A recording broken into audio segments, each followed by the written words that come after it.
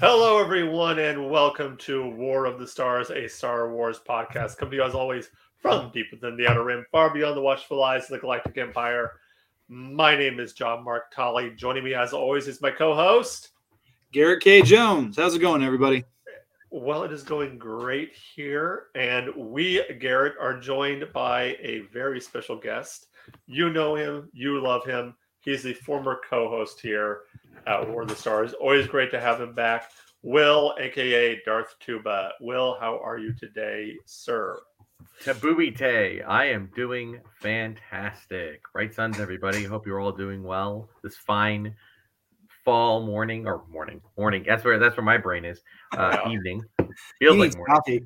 yeah. Yeah, there you go. Big It's a time. bit warm here, actually. We've got up into the 80s here in Oh, Illinois, just so we're getting that warm weather later this week, but it's been cooling down. So hmm. but that's all right. I like the crisp fall. I prefer that anyway. So Well, we asked Will to be here because today Will recently was on the had the opportunity to sail, fly, travel on the Galactic Star Cruiser at Disney, and we're just here to talk about his experience with that and kind of look at how that worked and maybe look at what Disney did right, what mistakes that might have been made, and what eventually caused the it to shut down, to not succeed in the long run. And also, we're here to talk to Garrett because Garrett had the opportunity to see was it Empire? Yeah, Empire Strikes Back in concert on Saturday. mm, that's awesome. I love the in concerts. Yes. Yeah, So let's just start right off the bat, Will, with your experience on the Galactic Star Cruiser. Okay. Well, first of all, I'm trying to remember when I was last on the show. It Um, was the anniversary show, I believe, okay, what you? Okay, and then May.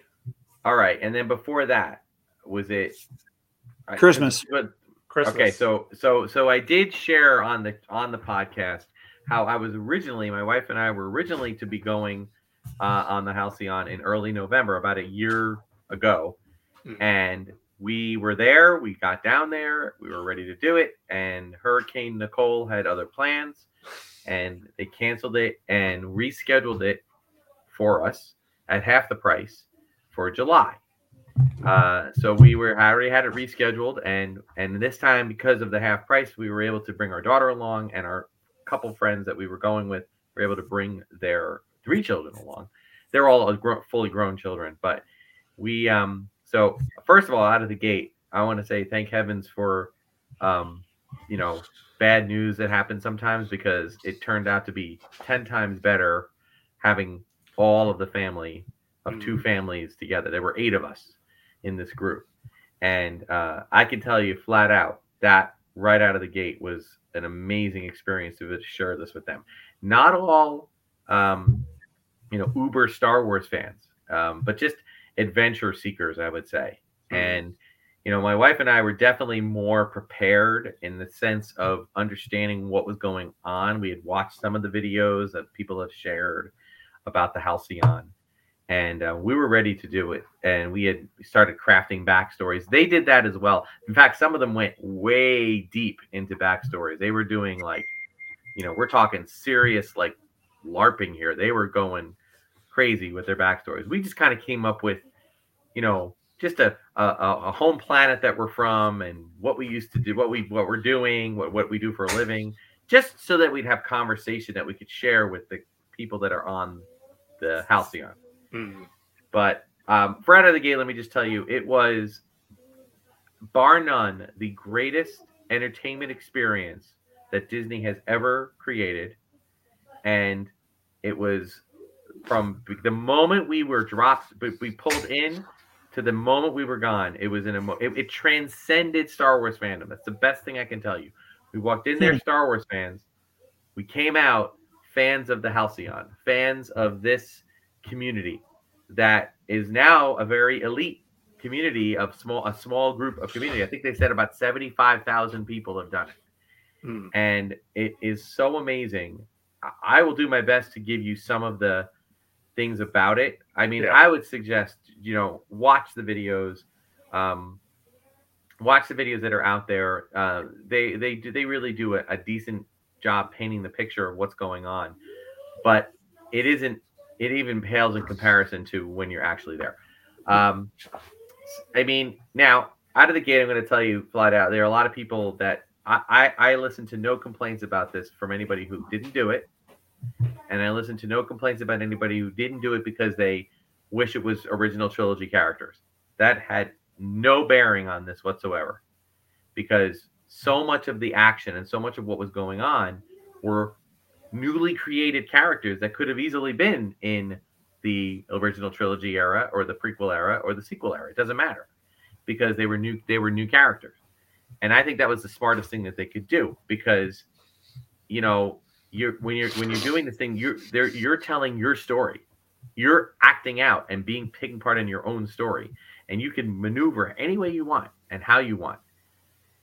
And I mean, so much of it, just from the moment you get there, you go through. They don't take you in and just take you into the atrium. You board a ship that takes you up. You board a shuttle, and it takes you up to the atrium, and it's just you're just living this experience. And they were very, very faithful to keeping that story going. Mm. And it was just amazing how they could make this be something that, there were 8 of us on our group, and some people in it were extremely active and took part in as many different adventures and many missions as they could. And other people like me, who were very knowledgeable about Star Wars, but were not so much introverted, but just, wanted to kind of observe some, act out a little bit, then observe some more, then act out some more. And then there were some that were very introverted and just kind of took a back seat and watched the whole thing just play out, and just participated more passively, as if they were watching a film or a play. And everybody had the same thing to say, that it was just amazing. And jump in if you have any questions, guys. I'm just gonna keep rambling. Yeah, no, that's fine. That's fine. Well, one of the questions I had, Will, was the like the scheduling, because from what I heard is that the schedule that when you do things and stuff like that, it's very tight. Was that a bit of an issue? I mean, it's tight in the sense that you can't do everything, and that's why there were a lot of people. By the time we got to the closing day, there are people that traveled and did this 3, 4, 5 times. One person, I think, did it 12 times. All right, that's crazy in my opinion. That's a little bit much. But the reason they were so into it, because they wanted to just try all these different paths. But if you go in with what I feel is the correct mindset of, you're not doing everything. Let some of this come your way. How comfortable are you with doing it? I didn't feel rushed at all. I felt like, okay, like you get it. Let's first talk about this. You get your data pad, which essentially is a play app that Disney puts out for other things too, but there was a special one for the Halcyon, and that would include.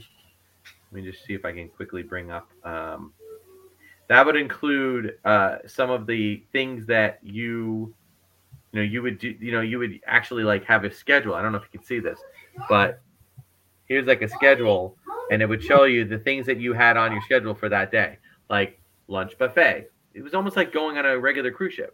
I was about to ask that. Yeah. Yeah, it was very much like that. You had a muster at the beginning that you do on a cruise ship, except this muster, they very cleverly had a few things that happened throughout the evenings that you had to go to, so that you could see parts of the story of a general big story play out. But then your whole time was filled with different missions. And the thing is that you would have conversation with the different members. Like, I'll tell you how some of the things I got involved with. The whole place is just a giant playground for you to kind of walk around and push everything, touch everything, try everything. But here's where I got my first mission. We were walking around and just exploring the ship. and we came to a door. It turned out to be engineering, but it was locked. It was shut, and I had no way of opening the door. Somebody was in there, and the door opened because they were getting out. So I stepped back, and they were on like 6 or 7 people left engineering, and the door is slowly sliding shut. And I just kind of stuck my foot to block the door, and I opened it up, and I said to the whole gang, "Quick, go in, go in, go in." So we go in, and we walk into the engineering, and we're playing with engineering, and the cast member there was like, "Oh, I wasn't expecting anybody," and they had to pivot because we snuck in, and that's how I had my first mission. But here's what happened: about say 15 minutes later, I get a text from one of the characters on the ship saying, "Hey, I noticed that you like going places you don't belong. If that is indeed the case, I may have a job for you. Why don't you come and meet me over by the cargo hold at 0200 or whatever it is." So Yeah. not 0200, that'd be 2 a.m. But 2200. So that's kind of what happens. Like, essentially it's just this whole thing where your interactions, get recorded, and then that turns into these texts that you receive, these data messages that you receive from the different characters. And what's really cool is the actors that play the characters, right? I keep jumping in and out of real world and in the story, but the actors that play the characters, they look, not every character that plays, say, the main character of Captain Keevan, who's the captain of the ship, not every actor looks like the same. They all have a similar look, but they're different. Well, when I got texts throughout the mission from Captain Keevan, it was the Captain Keevan. The picture was of our Captain Keevan. So that really helped us not only to, kind of feel like they're really communicating with us, even though it probably was just kind of done by an algorithm, but it allowed us to, remember who everybody is and learn the names fast. And that really worked really well. Yeah. So awesome. It was, I mean, and again, I felt like it was, in fact, there was a point in the middle of the first day, I was so exhausted that I had to go back to the room just for like 20 minutes and just lay in the room, relax. And then we did that. And then we got back up and we, got ready for dinner, and did that. But the bridge was, you walk everywhere you walked. It was like the bridge. There was essentially the bridge. There was a sublight lounge, which is like the bar area. There was the Crown of Corellia dining room. As I said, there was a cargo hold, engineering. There was a lightsaber training room. There was a thing called a climate simulator, which was awesome because that was the one space that was actually had an open air. It was a climate simulator. In real life, it was a room that had an open ceiling to the sky. So because the whole place is inside and there were no windows, it's all out in space, right. So it's all digital screens.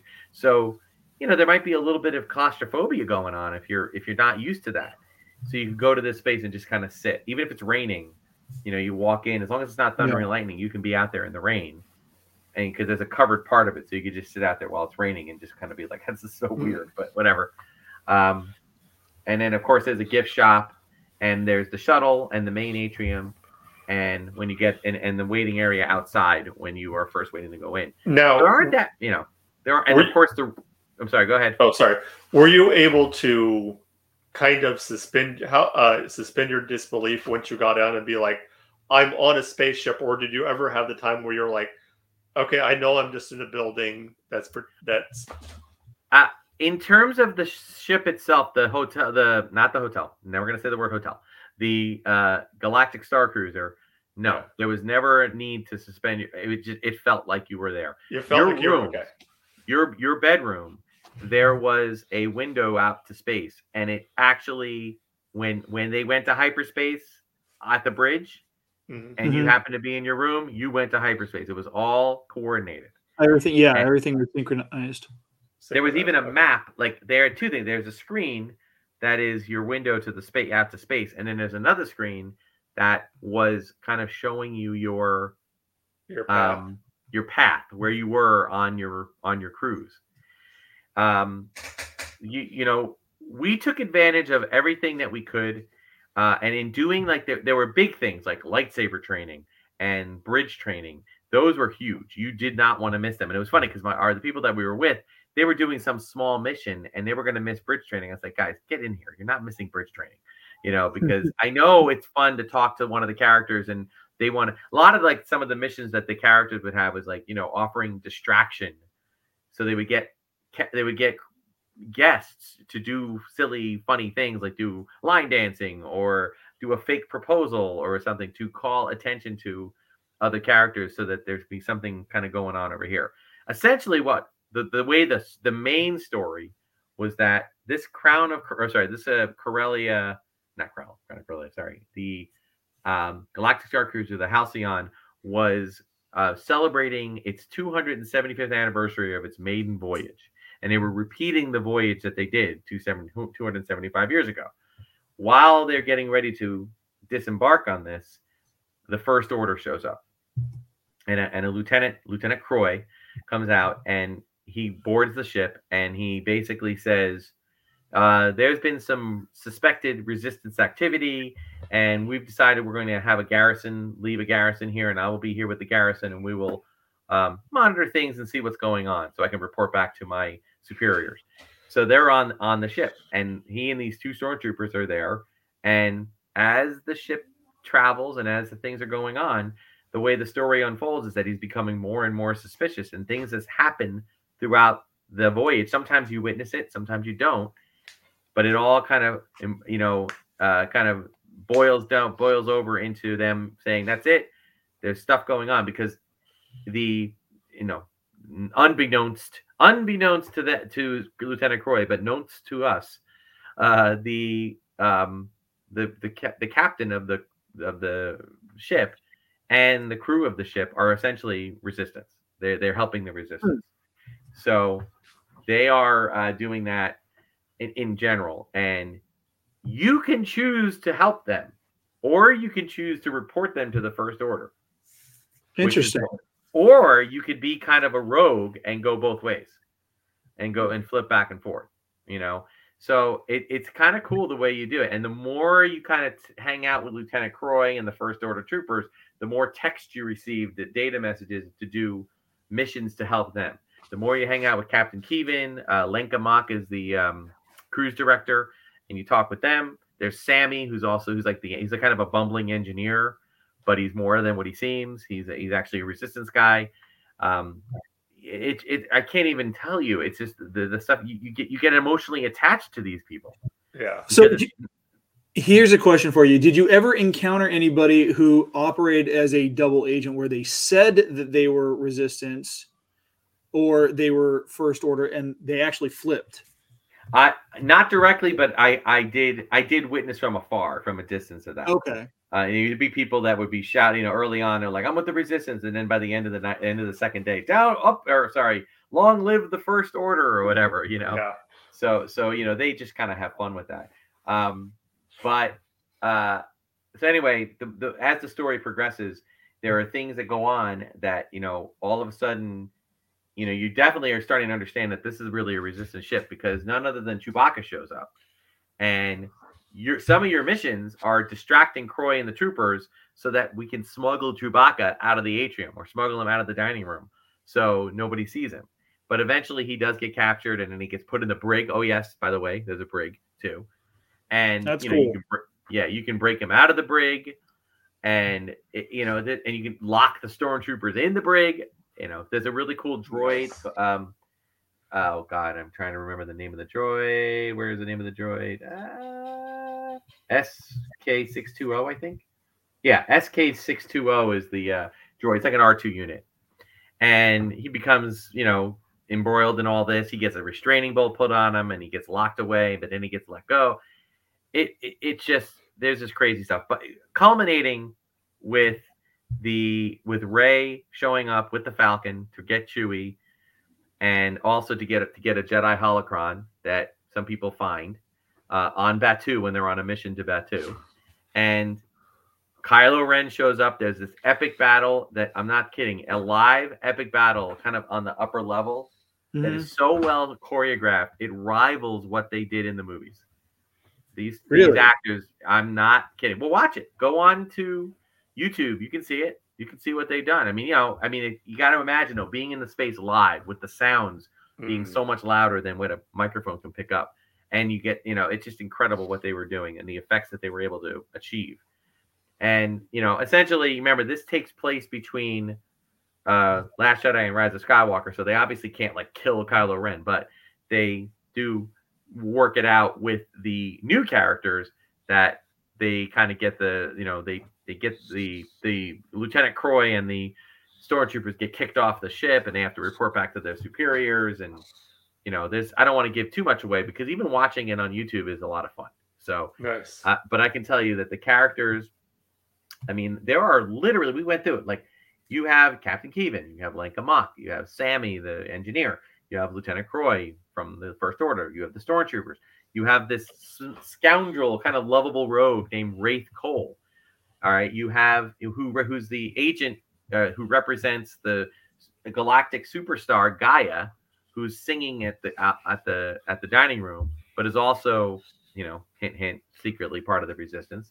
And her assistant performer accompanist Wani, who's a Rhodian, an amazing Rhodian mask with full articulated features, talking to you in Huttese, just like Greedo, and you just have a conversation. You have no idea what they're saying, but you just, the way her mannerisms and the way she talks to you, you are like, oh yeah, that's right. We just start having a conversation, making stuff up because you don't want to not talk to her.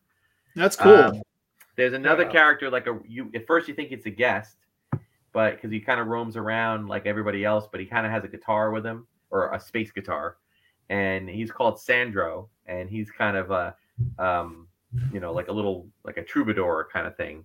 There is this group of religious folk, zealots, I guess you could, not zealots, but are kind of religious, sort of religious, quasi-religious group called the Saja, who basically, they're similar to, like, think of from Rogue One, Baze and Chirrut, like Guardians of the Wills. They're like that. They have like they appreciate the Jedi like from a religious aspect. And then of course you've got Chewie, Rey, Kylo Ren, the Halcyon servers and chemists and crew that are on the ship are all amazing cast members and crew members and actors that take part in this. They're moving you around. They're doing stuff with you. It's absolutely mind-boggling how well it can work and how much you can do without feeling like you're overwhelmed. You can try. We had one member of our crew, of our 8 people, that he has some ADHD, and this place was perfect for him because he never got bored. He would work on one mission, then another mission, then another mission, then another mission. He did so many missions, everybody thought he was a cast member. It was great. We were like, they even let him do the muster, like check-in. It was hysterical. So nice. He was fantastic. The rooms, the cabins that we stayed in were far bigger than any cruise ship cabin I've ever stayed in. And they were very nice. And the bunk beds were really cool. Our daughter stayed in one of the bunk beds. It was just, you were in this space. And even at night when you were so tired and all you wanted to do was go to sleep, and we did. There are people that would stay up until like 3 a.m. and just roam the ship. And then they would go to sleep for like 2 hours. We couldn't do that. We had to sleep. But we slept. And then we got up the next day and we had, and let's talk about the food. I mean, it was all, if you've ever been to Galaxy's Edge in Disney World, it's you got to get there. It's an amazing, amazing place. If I could live there, I would. The food there is spectacular, but the food in the Crown Grill, let me just say this. I hope that some of those dishes find their way into Galaxy's Edge because they did an amazing job. Both nights, there was like a kind of a formal night the first night, and it was, I think it was a buffet style formal night. And then the next morning you're having breakfast and there's pastries and there's different types of eggs and they have waffles, but of course not Mickey waffles. They have Halcyon waffles with the little logo, like the one I have right here. Okay. And then they had, fruits and everything. And you could have blue and green milk in a dispenser. So you didn't, you could just as much of it as you wanted. Their coffee was really good too. And then on the second night, you would go for dinner and they had like foods around the galaxy. So they would come out and it would be a whole presentation. Like this is the first thing is from Kashyyyk from the Wookiee planet, and then there would be something else from Naboo or something, and they would bring this special food, and it was weird. They had blue shrimp and they had some pretty spicy stuff too, but it was so good. I couldn't even tell it. I couldn't even. It was crazy, and then that's the stuff that came with the price. You could also get some really cool snacks and alcoholic beverages at the Sublight Lounge. Honestly, we didn't partake in that. It's my one regret. I wish that we had gone there at least for part of the time and ordered a whole spread of food and drinks just to indulge and say that we had, because that's the one thing we didn't do and we kind of missed out. So because I'm kind of a big foodie, Will, what as far as like what you ate food wise, what was the best item you had for lunch, breakfast, dinner? Oh gosh. Oh, I knew you were going to ask me that. That was the one thing we didn't like write down, but I can tell you that the best thing I had for breakfast, it was just the they had this really cool, like it was only be described as like an otherworldly omelet, and it was kind of like an egg and cheese thing that was kind of with some bacon on the inside of it. It's kind of wrapped, but it just tasted so good. For lunch, I'm trying to think what I ate the first day. I think the first day we were kind of eating things. Well, they had this really cool thing. It was like called a nut butter. Basically, it was like a peanut butter and jelly pod, but it was a nut butter. It was like a sunflower butter instead of a peanut butter. But it was so good. It had this really cool, like a raspberry type of jam or something, and then had this kind of a sweetened thing over top. So it is like a sweet roll. It would seem like such a simple thing, but it was really, really, really good. The stewed bantha, which is basically like a, I guess you could say it was in our world it would taste almost like a filet mignon, like that kind of thing. That they brought that out the second night for dinner, and that was just unbelievable, unreal. Like cut it with a fork kind of thing. So and then there was a lot of finger foods in there. They had these cute little like like raspberry flavored Rice Krispie treats. They had a lot of snacks that you could just munch on and grab and go. You could, your second day that you were there, the trip included an excursion to Batu. So you would go to this docking port on one part of the ship, and then you would get into this shuttle, and the shuttle would take you to Batu, and you would get out. And that was great because they would have in the little tunnel area, you would have unlimited Dasani bottled water. You would have cool towels to, wipe yourself down. You can go back anytime to grab them. And then when you were done, you just go back to the tunnel and they'll take the shuttle back. I will say, Mark, you mentioned about getting taken out of the experience. Yeah. There was one time that happened, and that was coming back from Batu. For whatever reason, there might have been an issue. So the shuttle, quote unquote, that took you from the Halcyon to Batu was in fact a box truck, and it was all decked out on the inside to look like a space cruiser or like a shuttle. And you'd get in the shuttle, and the voice of the pilot, who was like another droid, kind of talking to you about things you can do while you're in Batu as you go. And it took like 4 minutes to get there, 3 minutes to get there. So when we went back, we were waiting to go what we thought was going to be back on the shuttle to go back to the Halcyon Star Cruiser, and they didn't do that. Instead, they took us around the other way, and we ended up going backstage, and there was just a good old-fashioned Disney bus, and we boarded the Disney bus, and they drove us backstage, and we pulled in. They pulled us right up to the front entrance, and we went in, and then kind of hung a right or a left. I forget if it was a right or a left, and we ended up going through the cargo hold, and then we were back on the ship. It was very weird. We're not sure why they did it. Probably because they were having trouble with the truck, or maybe there was, I don't know. It could have been anything, but it took me out of it for roughly 5 minutes. Okay, and then that's the other thing I was going to ask about. It obviously seemed like it was an amazing experience. Were there any negatives? Were there anything that you either said, "I wish they would have done this," or "I wish they wouldn't have done that"? Or personally, my only negative is that they closed it. That's Which my is the other negative. thing Because I can we tell you wanted right to now, talk about is we would have. I mean, I'm not even done. I got to tell you about another thing. okay. And before we start talking about the closure and everything else, another crazy thing was there was another character I didn't mention, and this was another droid. His name is D309, and this droid existed in your room on the screen, and you want to talk about amazing like AI technology. This droid I would do missions in my room with this droid. I was negotiating to get a safe passage past some, asteroids that were owned by some hut, somewhere. And I was like doing this through D309. D309 was singing us lullabies at night before bed. D309 told us the story of Star Wars as a bedtime story. Now, by the way, you've never heard the story of Star Wars unless you heard it told by D309, because the whole story is very different. It's all about how R2 is the hero of the story. Well, of course. Of course, it's the droid, which I agree. R2 is the hero of the story. He's the only character that keeps his memory through all 9 primary movies. Yeah, exactly.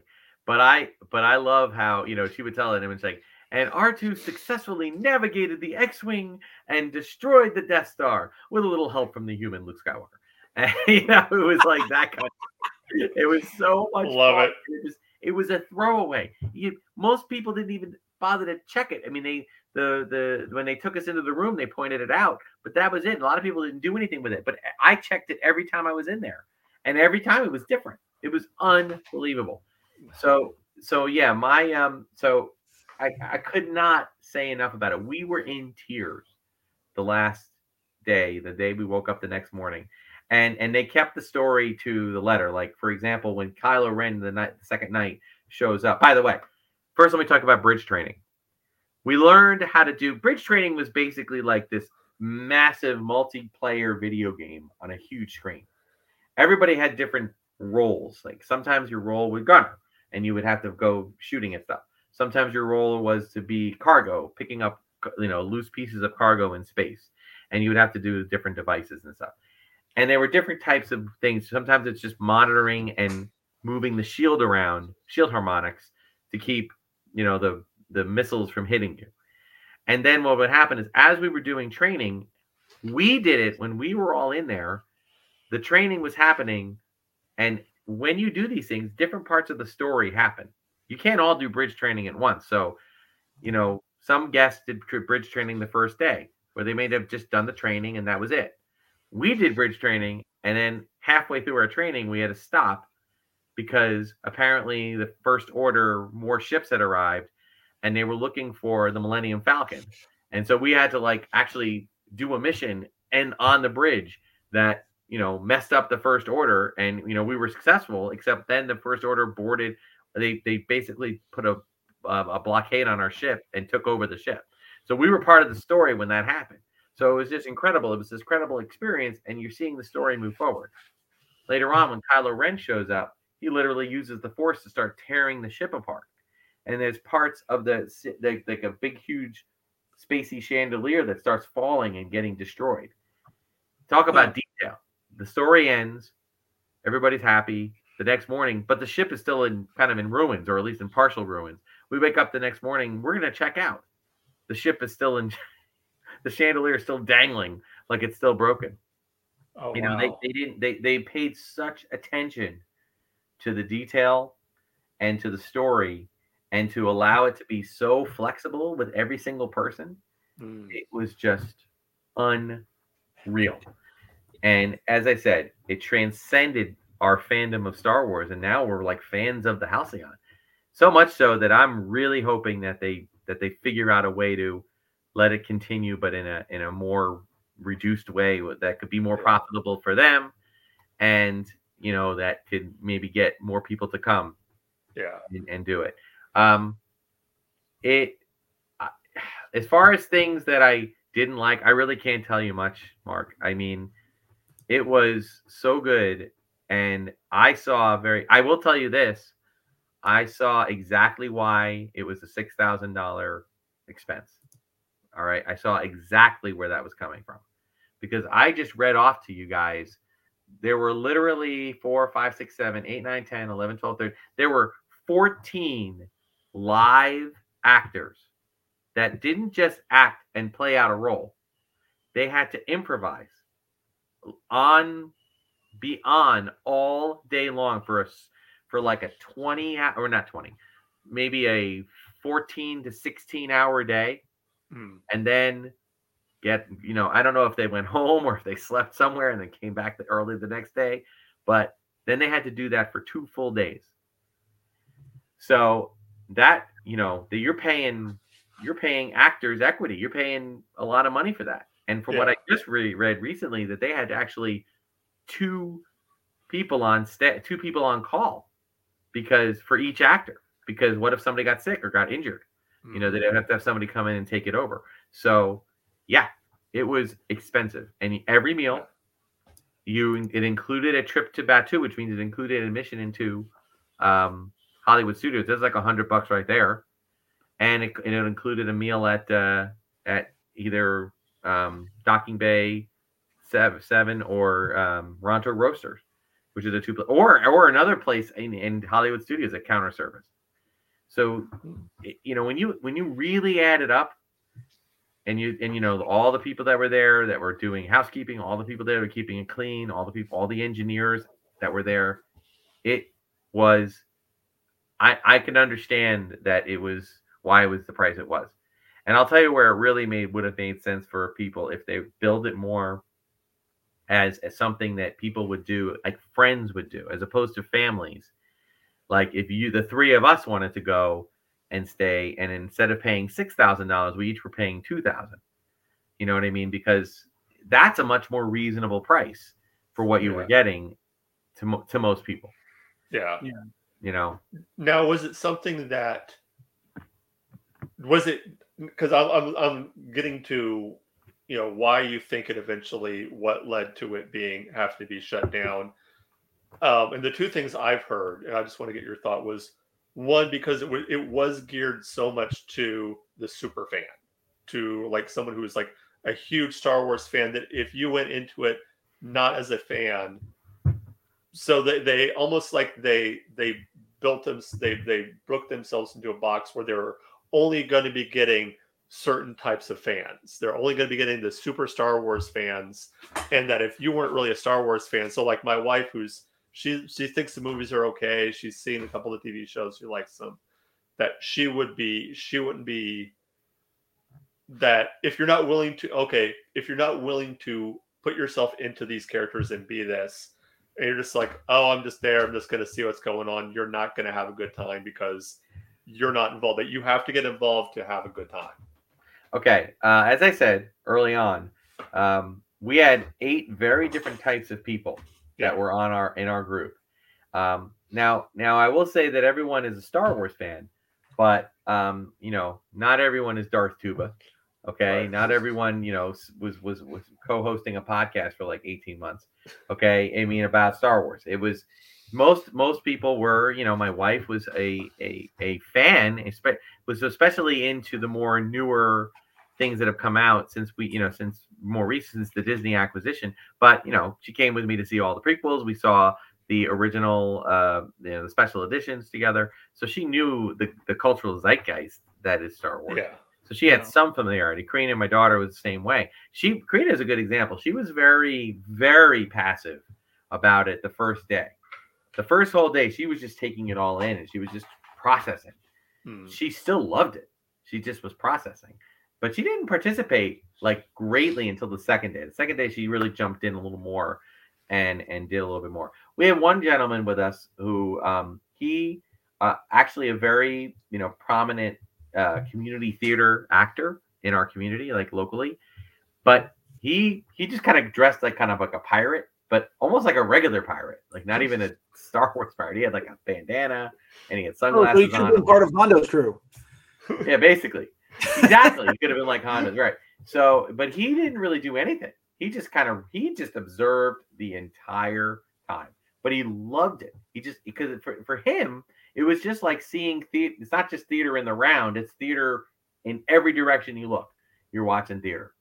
And not only theater from the actors, the professional actors, but this kind of improvisatory thing happening with actors and guests. Some guests were jumping right in. We had a guest that was a guest, by the way, but people thought he was another one. People thought was a cast member. He was dressed in his own way, like he was channeling. I wouldn't say he was full out identical to, but he was pretty darn close to Cad Bane.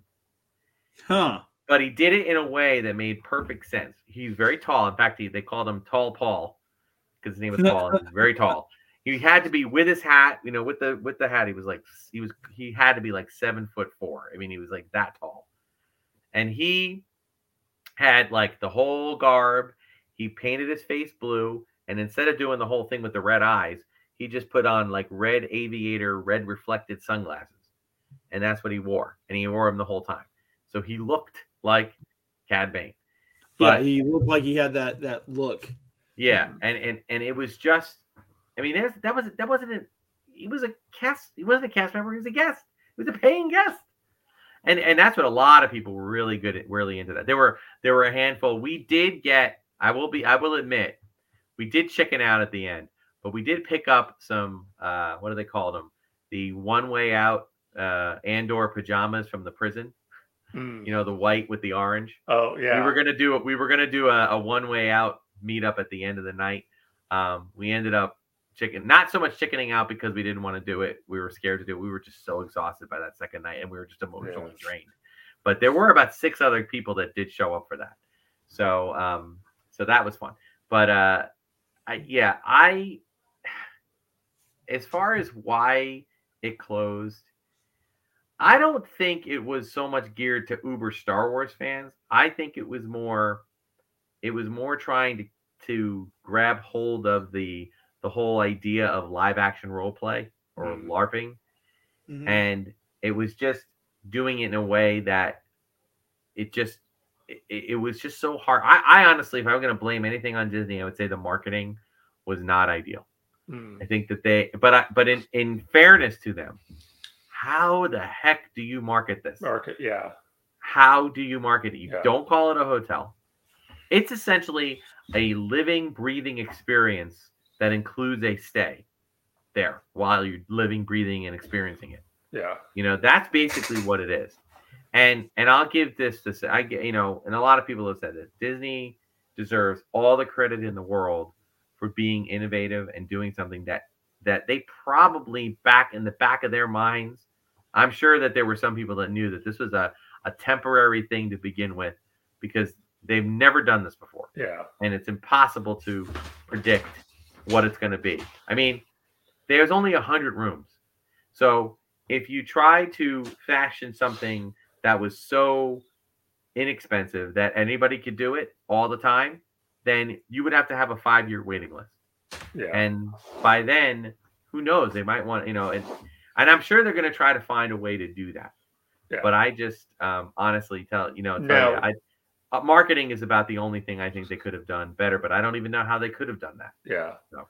Now I know price was a big thing, and you touched on that already. I also think that there was this with a lot of people because of some of the bad press Disney has gotten with other things that have gone on. We won't go into because we don't get into that. That there were some people that already made up their minds that this is going to be, look, forget about that from the Disney angle. Star Wars fans, some toxic Star Wars fans. And listen, you can be critical of anything. You can be critical of every Ahsoka episode, every Andor episode, every Obi-Wan and Boba Fett, and every other thing that's come out since Disney's created content. But I will stand firmly by the fact that I'll take everything that they have offered, everything, over Angry Bird Star Wars, okay, or Family Guy and Robot Chicken Star Wars, okay. I'm sorry, and not that I have anything against Angry Birds or Robot Chicken and Family Guy. They were fun, but that's not what I want Star Wars to be. I want new stories. I want this world to continue to build, and this is there's no better world building than this. So as far as people that just wanted it to fail, well, all right. So you wanted it to fail. What's that say about you? Do you just somebody that's so bitter about what? that Star Wars isn't the exact same thing it was in 1977 when you were like 6 and you went to see it. I don't know what to tell you. You could be critical of it, but this was something that if you didn't experience it, then you just get the hell out of the way. Pardon my language. But if you didn't experience it, I did. And I'm not, and I don't consider myself an elitist snob or anything like that. I mean, I don't mind telling you that this was not something like, we don't have money like this to just, throw away to do this. Okay. We kind of had my wife was able to, when she retired, she got a little bit of a benefit, and that benefit we put towards this. And then, like I said, we had an opportunity to do it for half price. So we kind of did it for 3/4 price because we added our daughter to it. So, is it expensive? Yes. But here's the other thing to remember. When they announced that they were going to close it, okay, they took 1 week. This is Disney. Took 1 week and went, because they said they closed it at the last voyage was the 28th. So anything past the 28th, if any other voyages were scheduled, I think they had some voyages scheduled for the rest of the calendar year through December 31st. So what did they do? They took a week and they had them, they called all the people that had scheduled voyages and said, do you want to rebook for sometime prior to September 28th? Yeah. From like May to September. They did that for a week. Once they got all that settled out for 1 week, then they opened it up to guests for the rest of the voyages, whatever spots were available. Sold out in 2 hours. In 2 hours. Yeah. Now I will say this. It still wasn't a full voyage. All these voyages at the end of the year time, because our case is a good point. We went in July. Our room could fit 5 people, but there was only myself, my wife, and our daughter. So what was happening were that there were people that were going on Facebook groups saying, if there are 3 people in a room or even 4 people in a room that could fit 5, I will pay you the cost of the trip to let me bunk out on that 5th room, that 5th bunk. Wow. Okay. Now, I did not partake in that. I didn't feel comfortable with that. I knew that some people were okay with it. I was not. Not for any reason. I just, I had a lot else going on with this other group that we were traveling with. We didn't want to complicate things. So, but people were doing that for the whole rest of the summer, right in through September. And then by the time we got to the September voyage, the last one, it was completely filled, packed. They were all filled. They were all at 100% capacity. So what does that tell you? Yeah. What it tells you is that there were people that probably really wanted to go on this, but they were just trying to save their money so that they could do it and not go into crushing credit card debt. Yeah. But then when they found out they were closing, we're like, well, crushing credit card debt be damned. I'm doing it, and they just did it. So. Yeah, for me, I wish we had something like that where they opened simultaneously, where they had one in Florida, one in Southern California, because while I may have been critical about some of the story elements of it, it was something I still wanted to participate in because I do like that kind of thing. Yeah. I don't get to do LARPing a whole lot, and not that I do it on a regular, consistent basis, but I've done murder mystery dinners and stuff like that, and I have fun with those. And for me, that would be kind of the same experience, just protracted. And if they'd had something like that here in Southern California, I probably would have gone with a bunch of friends and split the cost as much as we possibly could.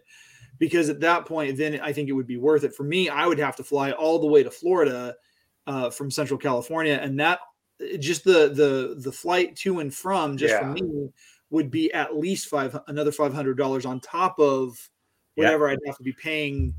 And you have to give yourself at least 2 days hotel stay on either end. Maybe you can leave the day of, but you got to give yourself a day to get there because you can't, easily. You know what I mean? And, so you're talking about an extra in Orlando is not cheap.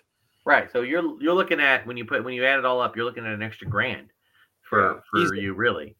And that's not even counting what I might buy as accessories or specialty drinks or anything like that in the park. You both, speaking of that, you both know me to be a collector. So Right. I did, and this was like the one time Mrs. Megalio was very supportive of it because, well, I will say this: I did have in the early part of the summer before we got, I'm starting to thin out my collection, so I had a huge yard sale, garage sale of Star Wars merch and stuff that I've collected over the years. I didn't sell all of it; I just sold a bunch of it, and let me just say, it was very successful, enough that I could literally collect everything I wanted from the Halcyon gift shop without and still have enough money to eat, pay for all of our meals for the rest of our stay down in Florida. So yeah, it was successful. And that's kind of what I've been doing with my collection, is kind of thinning it out and using that to get a few lesser items and enjoy our vacation. But they had all sorts of great things. I mean, some of the popular items were, they had a sabacc deck from the Halcyon. They had a set of sabacc deck chips, like poker chips. That's cool. Yeah, they had there was not a lot of stuff that sold out by the time we were there in July, but there was a lot of jewelry that had started to sell out. They had like the two droids, the SK620 and the D309 action figures. Got a couple of those. Yeah, just there was a set of, you go in there and you if you said, I was wondering if you had any special merchandise, like you had to ask for it, like anything secretive, and they'll look around and make sure there were no first order, and they would show you, they'd like pull open the secret drawer in the display, and that from the bottom it would pop out, and there would be like 5 pins that were special, kind of like Rose Tico special resistance pins that you would turn and it would turn into resistance pins. There was like a set of 5 of them. So really cool, different, very classy stuff. So yeah, they honestly, anybody who criticizes it, I mean, story wise, if you take it or leave it, I don't think it's a bad story. I think it's a good story that fits within the big story. But it's going to be somewhat subtle. You know what I mean? So that's kind of where I was with that. Now it's all been about, what happens next. What happens next with it. I really hope they don't shutter it fully, completely. I'm sure it'll be shuttered for a while they think about what to do. I understand that the last few voyages, they got some pretty intense surveys asking very specific questions about specific things. Some of them were even paid surveys, which interestingly enough, I would not have been eligible because I had a master's degree. So apparently they didn't want people with master's degrees or bloggers. They just wanted other people, whatever. But not sure where that goes. I mean, people like to speculate what that means. Yeah. I'm hoping that they can turn it around and do some type of a 1-day experience, or maybe 1 day, 1 night experience for reduced cost. They were asking a lot of questions about the D309 interactive droid. I'm wondering if they're going to try to incorporate more interactive AI stuff so they don't have to hire as many cast members. Well, the funny thing is, you mentioned the cast members being there and pulling like these 14-hour shifts. And I'm like, I mean, if they really ran it like an actual cruise ship, I mean, yeah, you're going to have people doing that. But like, what happens when you do shift changes? Because like in a real sailing vessel or a real military vessel or whatever that they're trying to emulate that style off of, Star Wars themed, of course, where was the rest of the crew? I mean, if you only have a crew of like X number of people, I get that you need to, but shift changes do happen. You need people there for nighttime so that you don't have super worn out cast members. I will say this though, in the terms of the cast that were the acting cast, there were 2 types of cast members. Remember, Disney, everybody's a cast member, but you have the talent, which are all the characters that are on the ship, of which there were about 12 or 13 or 14 of them. And then you had the rest of the crew. Those are the cast members that they're simply the ones that do the operating of, like, they operate the hotel, quote unquote, portion of it, but they just have their own characters and they have their own way of kind of communicating with you. So they, I'm sure, do shift changing all the way through. And the actors, they do seem to end things at like 10 o'clock at night. Like, you know what I mean? Like, there was a definitely, like, I'll give you one example. At the end of the second night, we were having a conversation with Captain Keevan, and at 10 o'clock, like, they said, "Oh, Captain, you have an important message," and they would escort her away.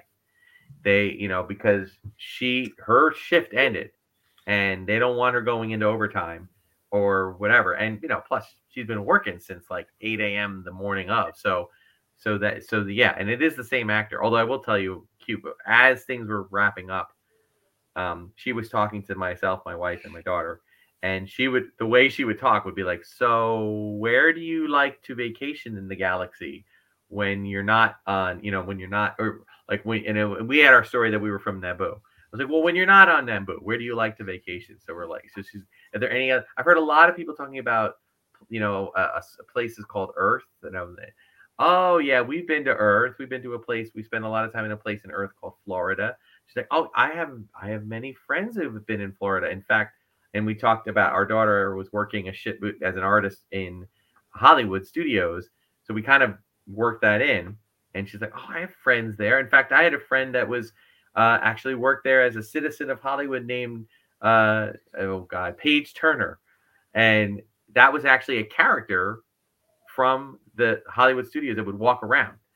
And she was basically, it's her way of saying that when you're friends with somebody, that's her way of saying that she actually played that character. And then all of a sudden, she was like gravitated to our daughter, was talking to her about, so are they treating you well there? Do you get enough? Do you get enough breaks? Do you drink enough water because it's so hot there? So all of a sudden, it was like this kind of like cast member, interaction with my daughter. That's kind of cool. So nice. Yeah, it was cool that they were able to figure out how to not break character, but kind of work it into something different. So, but then they left, and that was it. And we don't see any, after a certain time, all the main characters have gone away, and you just see the crew. So I hope that they are able to do something. I don't know. They had to do this thing where it's depreciating value. So I think that means that to take the loss on it, they have to do nothing with it for a while. I don't know how long that while is. It might just be the rest of the year. It might be just, until fall of next year. I don't know.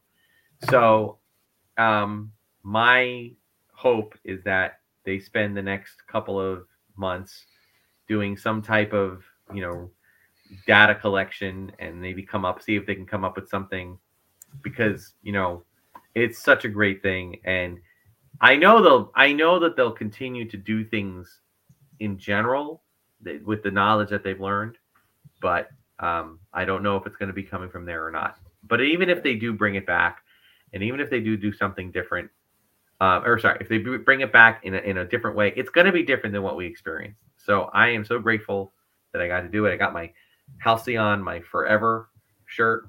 This was actually a fundraising thing somebody did, and it kind of went to, I think, Make-A-Wish, the proceeds. So nice.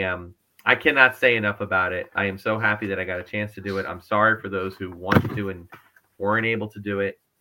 And I hope that, now there are all these meetup groups that want to get together and, meet at different places and do different things, and just kind of celebrate the Halcyon, Lady H, they call it, and being on the ship and talk. There's Lieutenant Croy fan clubs on Facebook. There are Sammy fan clubs. There are Captain Keevan fan clubs. It's just become this whole little very subset fandom for Star Wars.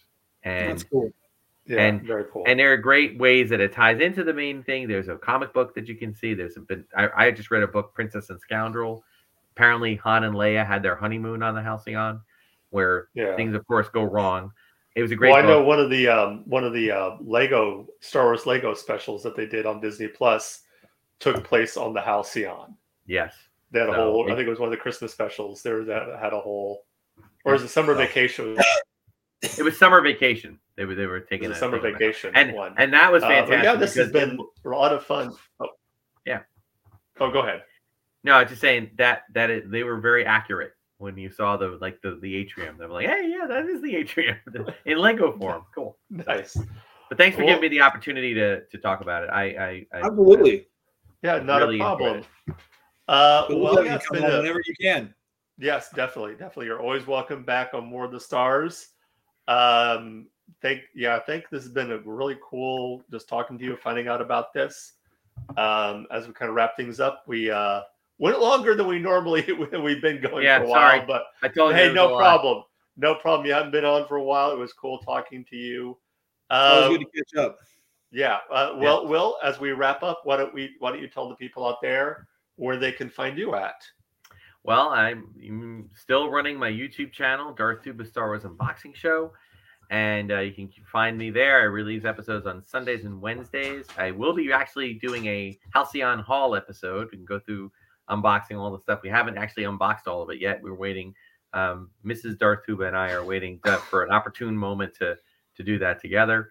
And then also on X now, no more Twitter, at Darth Tuba, Instagram, Darth Tuba Star Wars Unboxing page on Facebook. And you can email me, darthtuba77@gmail.com. All right. And Garrett, what about you? Where can people find you at? You guys can find me on Instagram and X at GKJ_publishing, where I talk about my books. I talk about my show, The Right Way, and promote that. Just started season 6 just a few weeks ago. I've done 2 main episodes, did a live stream on Saturday, and you can find me by going to YouTube and searching GKJ Publishing. My show is called The Right Way, where we talk book recommendations, author interviews, and creative writing tips. This season, the creative writing tips are focused primarily on learning how to write poetry. So one of the fun things that I did is I've consolidated all my content. And so instead of just doing 3 episodes a month like I normally was doing, it's one big episode with maybe a couple of small special episodes here and there, but followed by a live stream. But I've taken the segments, the individual segments that I'm promoting on each episode, and putting them back into their own separate playlist, so that if people don't want to skip all the way through just to get to the author interview, they can go and find that. Nice. Awesome. Well, of course, right here at War of the Stars, if you want to get a hold of us, the easiest way to do that is through our email. That is warofthestars1@gmail.com. We are on X. That is also our channel for X, aka Twitter, or as we like to call it, Twix. X. Yeah. Thank you. That was Garrett. So that is all other social medias are under War of the Stars. We are, of course, a member of the Geek News Now Network, which is now available on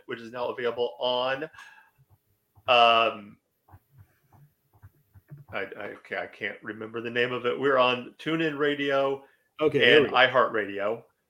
So that is cool. GNN is the exclusive home now for War of the Stars. So just go to gnn.com or go to our Spotify page or all the other wherever fine podcasts are heard and look us up, and you can find us and other shows. There a little sad news for the time being. My other show, Star Wars Through the Eyes of a Child, is taking a hiatus. Lily's just not interested right now in doing it. So hopefully that will be coming back. But for right now, we're focusing on War of the Stars. And we thank everyone for joining us on this adventure and hope for many more adventures and discussions of Star Wars. So with that being said, this is not just my Star Wars. This is not just your Star Wars. This is our Star Wars. Until next time, may the Force be with you. This is the way.